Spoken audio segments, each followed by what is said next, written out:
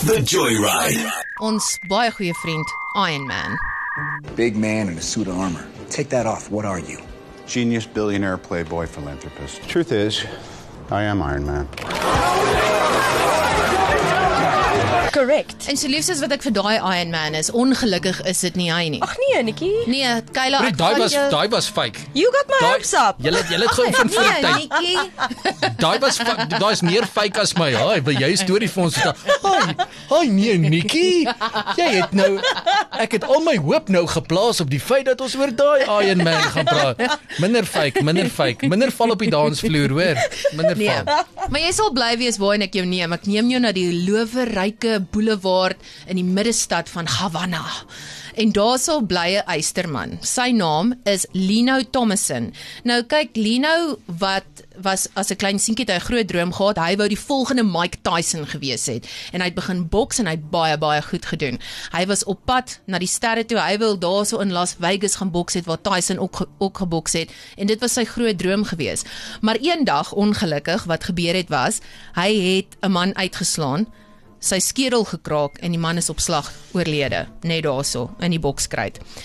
Toe het Lino besluit, nee, tot hier toe en nie verder nie, hy sal nooit ooit in sy lewe in 'n geveg betrokke wees, solank soos wat hy lewe nie. Hy het toe al sy prysgeld wat hy gewen het tot dusver, dit was so om en by $100,000 gewees. Dit daai die ou doodgeslaan het. Dis nou nadat hy die ou doodgeslaan het, Letterlik. het hy daai geld gevat en vir daai ou wat hy nou per ongeluk vermoor het, dit vir sy familie gegee. En beloof hy sal nooit weer boks nie. Maar as jy in Havana bly, is daar nie baie werksgeleenthede nie, so toe het hy besluit, hy gaan nog steeds 'n eysterman wees, maar 'n eysterman van 'n ander aard. Ons sal natuurlik hierdie video op ons website laai, so gaan kyk 'n bietjie.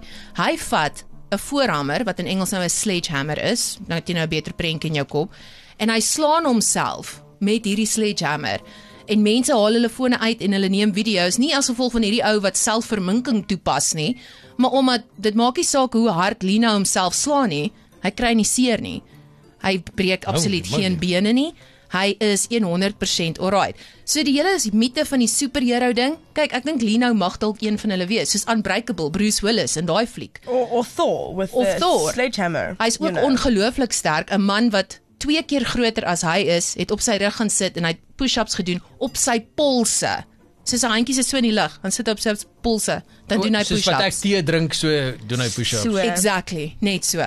So, Lino, die eysterman van Havana, is daar buite in die wêreld. Hy mag dalk 'n superhero wees, hy mag dalk nie. Gaan kyk na die video en dan besluit jy maar self. So hy gee 'n nuwe betekenis aan being hammered. There we go. Are you ready? Let me take you for a ride. The Joyride is proudly made possible by Stadium Fast Foods. Quality, value, variety.